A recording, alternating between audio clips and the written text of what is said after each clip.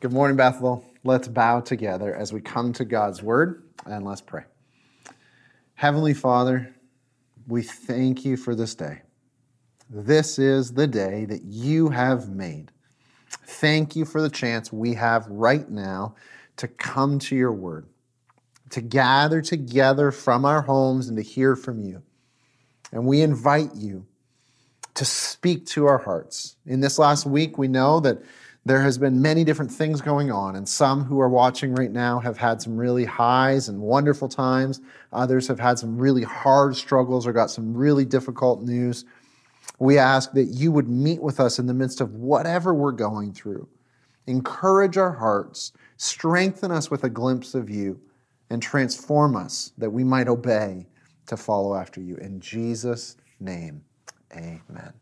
Amen. One of the great dangers of being around somewhere or someone for a lengthy period of time is it gets so easy to start to take them for granted, doesn't it? It gets so easy to start to assume upon things and just, without even realizing the exceptional, slides into the mundane. The mesmerizing becomes meh. You know what I mean? Like, this can happen in all kinds of different settings. It can happen in marriage, where those initial, butterfly giddies of the first date dissipate into, the snide snarl of what's for dinner.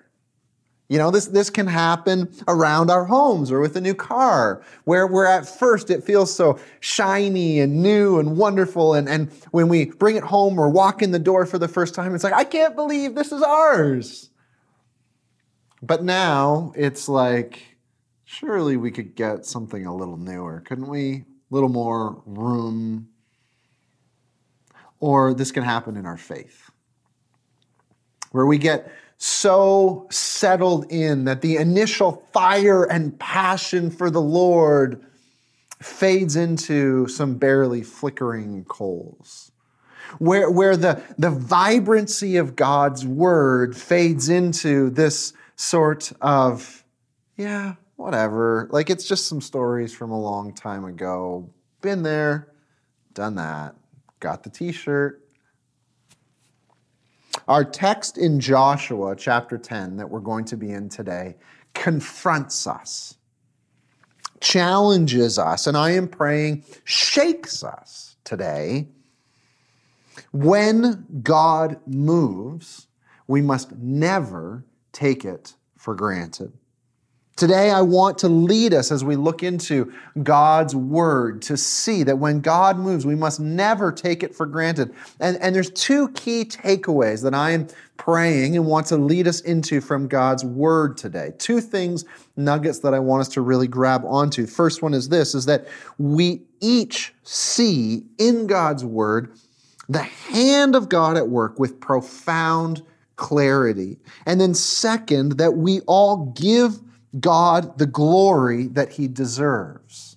I want each and every one of us, as we study God's word here today, to come away with this crystal clear vision of, like, look at what God has done. Look at the mighty, profound, amazing, mind-blowing work that God has done right here in his word. And wow, it just leads me to be like, oh, God, I praise you for who you are, for what you have done. There is no way anything could have happened unless it was your hand, God.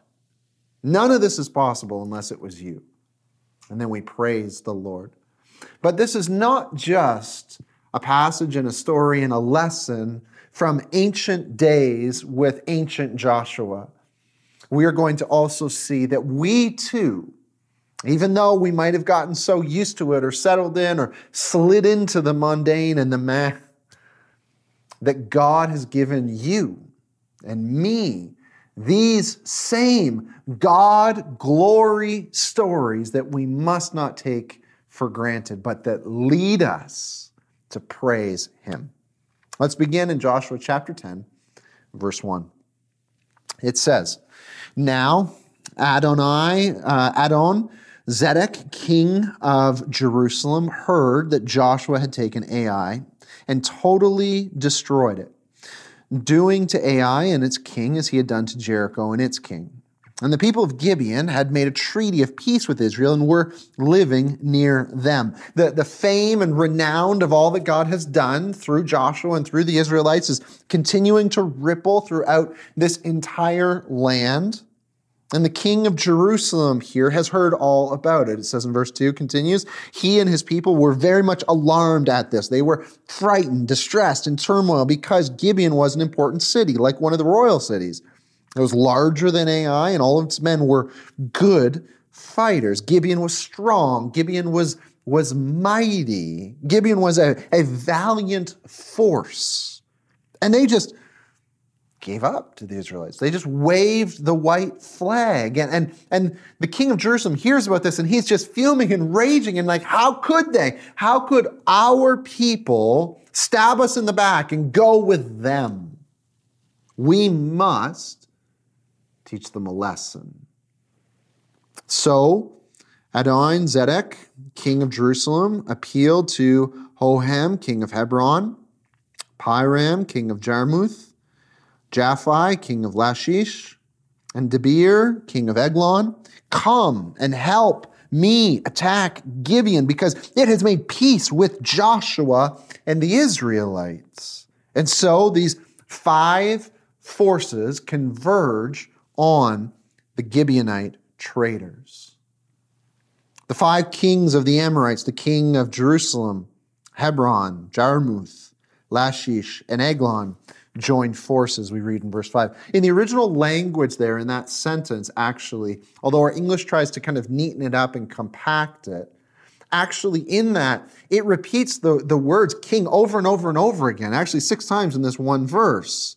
The kings of the Amorites, it says, the king of Jerusalem, and then it repeats the king of Hebron, and the king of Jarmuth, and the king of Lachish, and the king of Eglon. I'll circle back in a minute to why that is important. All of these kings, they moved up with all of their troops and took up positions against Gibeon and attacked it. This mighty force of pagan kings lay siege against their own people, against these cutthroat traders from Gibeon, from their own land, to teach them a lesson. And as these surrounding forces start to attack, Gibeon sends out one messenger for a final, Hail Mary pass, a final last-ditch effort, their only hope, really. A messenger who travels down the road and runs to the camp where Joshua and the people of Israel are, down beside the Jordan. The note says from the messenger to Joshua, do not abandon your servants. Come to us quickly. Save us. Help, because all the Amorite kings from the hill country have joined forces against us. They're terrified. Their lives are at risk. And they cry out with one last hope. Please, Joshua, don't let us die. Do you remember the promise that you made to us? As we read this story, we see very clearly within the text that we're going to be in 2 distinct halves to this story. The end of verse 6 really marks the transition point, the turning point, the buzzer at the end of the first half before the clock starts again to kick in to the second half. We see 2 very distinct halves going on here. And this isn't only that the setting changes of what's happening in our story, that is true, but there is also 2 very distinct emphasis between these. One that really comes to the forefront, the spotlight is upon them in the first half. And then they fade into the shadows and the spotlight is drawn onto another. In this first section, there is one word that comes up, repeated in 6 verses, 15 times. 15 times. One word comes up here. Did you catch what that word was? Did you see it? It's the word king. The word king. The king of Jerusalem, the kings of Ai and Jericho were destroyed. All the kings that came to be a part of this mob against Gibeon, the king. We get this emphatic sense of drawing our attention to the power and force and prestige of these monarchs of the Amorites. All eyes are focused on these mighty men who rule and reign with an iron fist, who are coming to display their bravado and their power and their "you can't mess with us." You need to know who is important. You need to know who rules this land. It's the kings. This whole first section is trying to drive home that point. The spotlight is square upon the kings. And then, at verse 7, we see a transition. We see a turning point. It's the cliche statement of sports, right? But the second half was a totally different ball game. The second half of our text begins, and from here on through, not once is the word melech, the Hebrew word for king, come up again. It vanishes. In fact, they vanish from the story. They fade into the shadows, and the spotlight comes onto another. Another is brought to the forefront with all emphasis and eyes fixed upon them. I wonder if you can see and find it as we read through the second half. Verse 7 begins, "So Joshua marched up to Gilgal with his entire army, including the best fighting men." Joshua gets this message from the Gibeonites, and immediately he rallies his men. Not a hint of wavering or wondering. You know, all those pesky Gibeonites who kind of fooled us and tried to trick us in a con job. No. Just immediately he gets them all up and sends them on their way. They hit the road. We see in verse 8, the Lord said to Joshua, "Do not be afraid of them. I have given them into your hand. Not one of them will be able to withstand you." God reassures and promises Joshua his favor with him. This is so significant because remember last week, if you were with us, last week we saw this tendency that we all have. We're all leaky tubs. We're all prone to wander. We have this bent away from the Lord. And last time it got Joshua into so much trouble in the people of Israel because they didn't come and inquire of the Lord. But this time, right off the bat, we see here that Joshua connects up with God and God says, "Yeah, no, I'm with you. Go." Verse 9 says, "After an all-night march from Gilgal, Joshua took them by surprise." The typical 3-day journey, Joshua and his men take in less than 1 day. They march all day, all night, arrive upon Gibeon as the sun is starting to rise, and these pagan kings surrounding Gibeon, they're probably just, like wiping the sleep off of their eyes as they're just getting ready for the morning siege. And to their shock, there's now an army all around them. It says in verse 10, "The Lord threw them into confusion before Israel." Get that. This is so important. Who does it say threw them into confusion? Yes, Joshua and the army shows up, but it is not the soldiers. It is the Lord who sends them into terror and chaos. It is the Lord who scares these people. It is the Lord who threw all of the enemy soldiers into hysterics. The Lord threw them into confusion before Israel, and Israel defeated them in a great victory at Gibeon. Israel hits them quick and hard with a striking blow, and while the coals are still cooking the coffee for the morning breakfast, the men have left and fled for the hills, taken off running.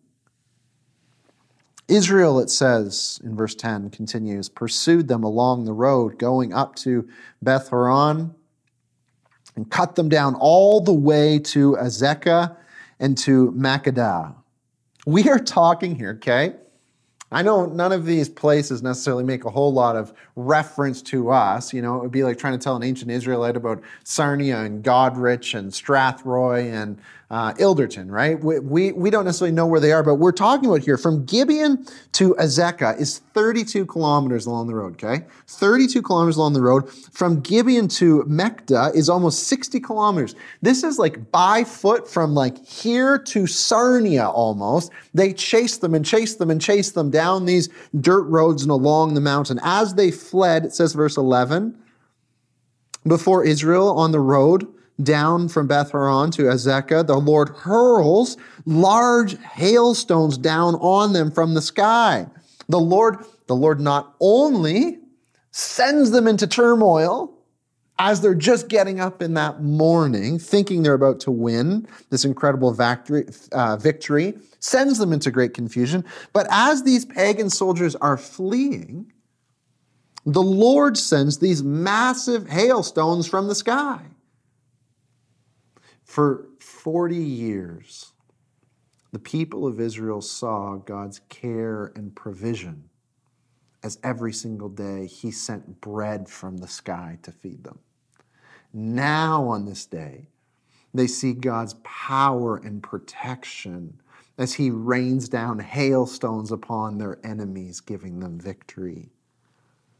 Verse 11 finishes off, more of them died from hailstones than were killed by the swords of the Israelites. So get this, it would seem here from what we're reading, not only are these giant hailstones, but these are like heat-seeking missile hailstones, because we get no inclination whatsoever that any of the Israelites who were chasing right after them get hit by any of these hailstones. These bowling ball hailstones from heaven come down, and they only hit in the spots exactly where these pagan soldiers are running from, and don't hit a single scratch upon any of God's people chasing right after them. And they take out more soldiers than all the swords of all of Joshua's army. I mean, you think about wintertime right now, like forget needing to get a really nice snowblower. We got to just figure out how to get some of this sort of like meteorological things happening where the hail and the snow just falls on my yard and not on my driveway. Eh? It's incredible. And then, okay, so on top of the Lord being the one who sends them into confusion, and on top of the Lord being the one who sends these like heat-seeking hailstones right upon the enemy soldiers, on top of all this, as all this is going on, Joshua, with all the soldiers watching, stands up and boldly, faith-filled prays this most astounding prayer. You see it in verse 12. Joshua said to the Lord in the presence of Israel, O sun, stand still over Gibeon, O moon, over the valley of Ajalon. He calls out to the Lord of the universe, the one who stopped the Jordan in its tracks so that they could walk across on dry ground. The one who brought the walls, the mighty walls of Jericho, tumbling down as they circled and cried out. The one who exposed with the roll of a dice, the one who had cheated upon God amongst the million of the people that are there. This Lord, Joshua calls out and says, "Oh God," with everybody hearing, "stop the sun from moving in the sky." And God does the impossible again. Verse 13, so the sun stood still. The moon stopped till the nation avenged itself on its enemies. What? No way. No way this is really happening. This can't be for real. This has got to be some kind of like metaphor or analogy or poetic language. We know this is not actually possible, right? Right? Can I just tell you, like the author of the book of Joshua was no fool. I know it was a long time ago, but he knew how just as ridiculous this was as we feel like it is today. That's why he repeats it 2 more times, 3 times in total. Verse 13 says again, the sun stopped in the middle of the sky and delayed going down for about a full day.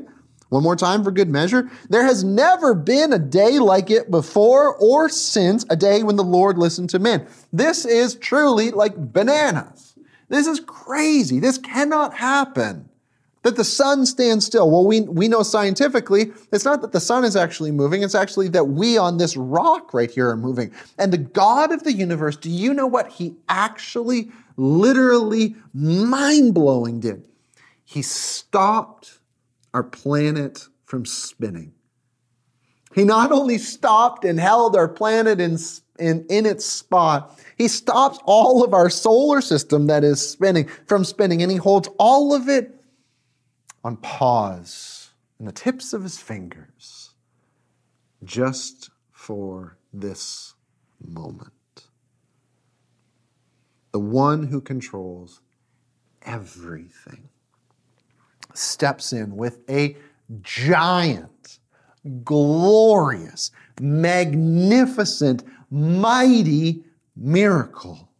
And I love the final cap-off sentence at the end of verse 14. Do you see it there? Do you see it in your Bibles?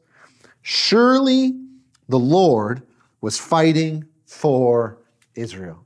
Surely the Lord was fighting for Israel. Yeah, you could say that again, couldn't you?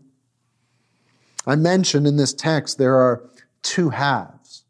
In the first half, verses 1 through 6, we saw the word king repeated 15 times in those first 6 verses. Those supposed mighty, strong, intimidating, controlling monarchs who were a big deal and had it all together. Except they fade into the shadows and disappear. They vanish. The word and the figures vanish out of the story. And then did you catch the word that comes to the forefront in the second half? Did you see where the spotlight was zeroed in on from verses 7 to 14? 7 times we see in these verses, the Lord. The Lord. The Lord is the one who sends these armies running in terror. The Lord is the one who brings about the craziest meteorological event you could ever imagine, heat-seeking hailstones. The Lord is the one who takes out armies. The Lord is the one who stops the solar system. The Lord, Yahweh is front and center in the stage here. That's why that last statement in verse 14 so beautifully and succinctly summarizes, surely the Lord was fighting for Israel. As I said at the beginning, it's so easy to just get used to these stories, to start to take them for granted, to read them and hold them at a distance and be like, yeah, like that's an interesting, it's a story and some words on the page. Let me say again, though, we read this passage to be gripped by the greatness of God and to see so clearly this is the hand of God at work, friends. This is the hand of God at work. We read this text and the entire point is for us to be like, no way. There's no way this is possible. There's no explanation possible with all of human understanding and what we know that this could ever happen. Exactly. But as Jesus once said, with man, this is impossible. But with God, all things are possible. We are to see here in God's word with crystal clear, undeniable, unmistakable clarity, friends. This is a story of the hand of God at work. The only explanation for what we have just read here, for it to be possible, is that Almighty God stepped in and moved. This passage is a glory story that could only be accomplished by the giant, glorious, magnificent, mighty hand of God. Do you see that, friends? Do you see that? And as we see that, this leads to our second major, urgent, vital takeaway from this passage. We must therefore give God the glory that He deserves. We are led to grab on to texts like Psalm 150 and declare out with the psalmist these words: praise the Lord, praise God in His sanctuary, praise Him in His mighty heavens, praise Him for His acts of power, praise Him for His surpassing greatness, praise Him with the sounding of the trumpet, praise Him with the harp and the lyre, praise Him with the tambourine and with dancing, praise Him with the strings and the flute, praise Him with the clash of cymbals, praise Him with the resounding cymbals. Let everything that has breath. Praise the Lord. Friends, from your homes today, do you see in front of you, with beautiful clarity, the hand of God? And is it leading you to fall on your knees and fall on your face and lift up your hands and say, wow, this really happened. God, you really did this. Praise you, Lord. This is what our text of Scripture is to lead us to do today. My guess is, for some, maybe for many, you hear all of this, you read all of this, and you're like, wow, that's pretty cool. Like, wow, that's cool that God did that. Yeah, I guess, yeah. Pretty crazy story. I can agree. Wow, yeah. But I don't know if I can really get as worked up as you're talking about it. I mean, it's just a story from a long, long time ago in a place far, far away, right? On a page that we're reading. Our perspective on our Bibles, our own faith experience is kind of like, that stain in the carpet. That at first you were really irritated when you dropped that plate of spaghetti. But now, ever since, you've just kind of almost forgotten that it's even there. It just fades in the background and you don't even really notice anymore. You just kind of take it for granted. It's like that experience where we've got all the clutter on our desk. And it's all there, and at first it kind of irritated us, but now we just kind of don't even notice and don't even see it anymore. That's how our faith is so often. That's how we come to stories like this so often, isn't it? Where we just kind of, it almost like fades into the background and we just kind of move on with the rest of life. Like, yeah, I know it's there, but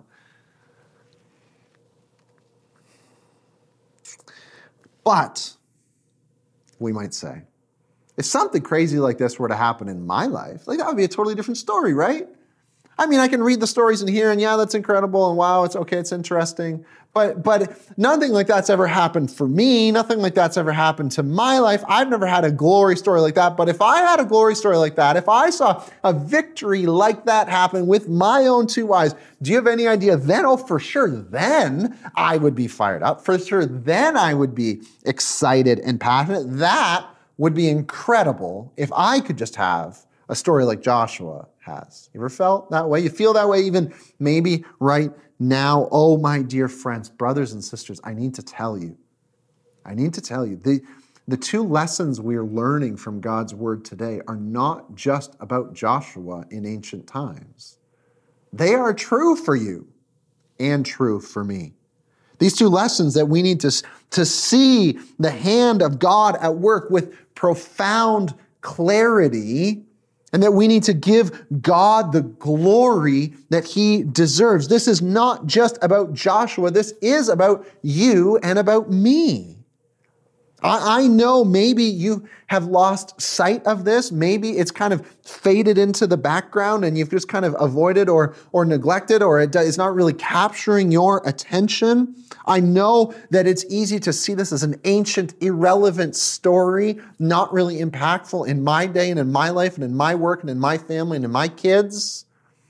I get it, but you have to know that you have experienced and seen an even greater glory story, wartime victory than Joshua ever did. Did you know that? Did you know that? Do you see, friends, how giant and glorious and magnificent and mighty Jesus' victory for you really is? Do you grasp how actually significant the victory that you've had the chance to be a part of, or today you can be invited in to receive and experience, is for you, brother, sister, friend? If you think creating a stampede of Amorite soldiers and raining down some hail from heaven and setting them free in this way by making the sun stand still. If you think that's impressive, let us think for a moment as we come to the end of our time about what Jesus has done for you and for me against our enemies. You and I, we have a way more impressive army waging war against us. Do you know that? The trifecta of enemies of sin, death, and Satan are standing on your doorstep, laying siege against you every single day. Every single one of us. Sin, death, and Satan are three grand enemies coming after us, trying to destroy us. Sin, our hearts are bent to rebellion and turning away from the ways of life and truth. That's what sin is. And we all, left to ourselves, are stuck. We are enslaved. We are bound up in this constant trap to go towards our own rebellion away from the Lord. We never find a way out. Left to ourselves, there is no person who will set us free, who can set themselves free. We are warped in this. We also fight against death. Our bodies ache in the anguish of death. A broken world from every front surrounds us and confronts us with death.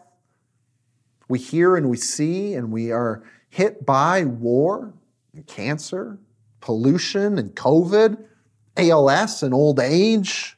No matter how many vaccines, hospitals, scientists, research studies are thrown at it, no one has the power to overcome death. No one has the power to defeat death in a head-to-head victory. Have you ever met a person who has won that fight? Then there's Satan. Sin, death, and Satan. Satan, the mighty angel of God, powerful and brilliant, turned evil and wicked. Before time began, he lived and served and heard the very word of God in the very presence of Almighty God until he turned his back in rebellion upon God and was cast down. He roams the world, seducing and ruling as a vile father trying to oppress and spew lies upon lies in our ears. Friends, these are our enemies. Outside of your gates, outside of your walls, barging in, sin, death, Satan. And friends, these are so much stronger than those Amorite kings. These are so much stronger adversaries. The pile that is stacked against us is so much more dire than Joshua or the Gibeonites were facing in that moment. And if you think that Joshua's victory in Gibeon and along the roads is amazing, friends, it's nothing. It's nothing compared to the victory of Jesus Christ for you and for me. Think about it. These three enemies that are waging war against us, Jesus went and took all of them out. He was tempted to sin, and yet he resisted at every turn. He was perfectly holy, 1 Peter 2. Jesus himself bore our sins in his body on the tree so that we might die to sin and live for righteousness. By his wounds, you have been healed. He went face to face with death and was tortured on the cross. But death could not hold him down. Listen to what 2 Timothy chapter 1 says. This grace was given to us in Christ Jesus before the beginning of time, but it has now been revealed through the appearing of our Savior, Christ Jesus, who destroyed death and has brought life and immortality to light through the gospel. He went toe-to-toe with Satan and he crushed him on the cross.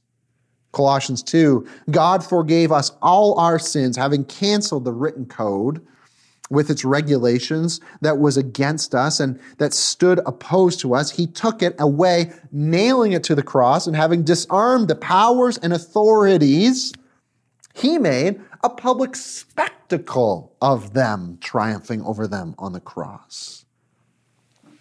Friends, Jesus crushed sin, smashed death, and utterly decimated Satan. Our three trifecta mighty enemies, Jesus came in and led a victory unlike any victory we have ever seen for you and for me.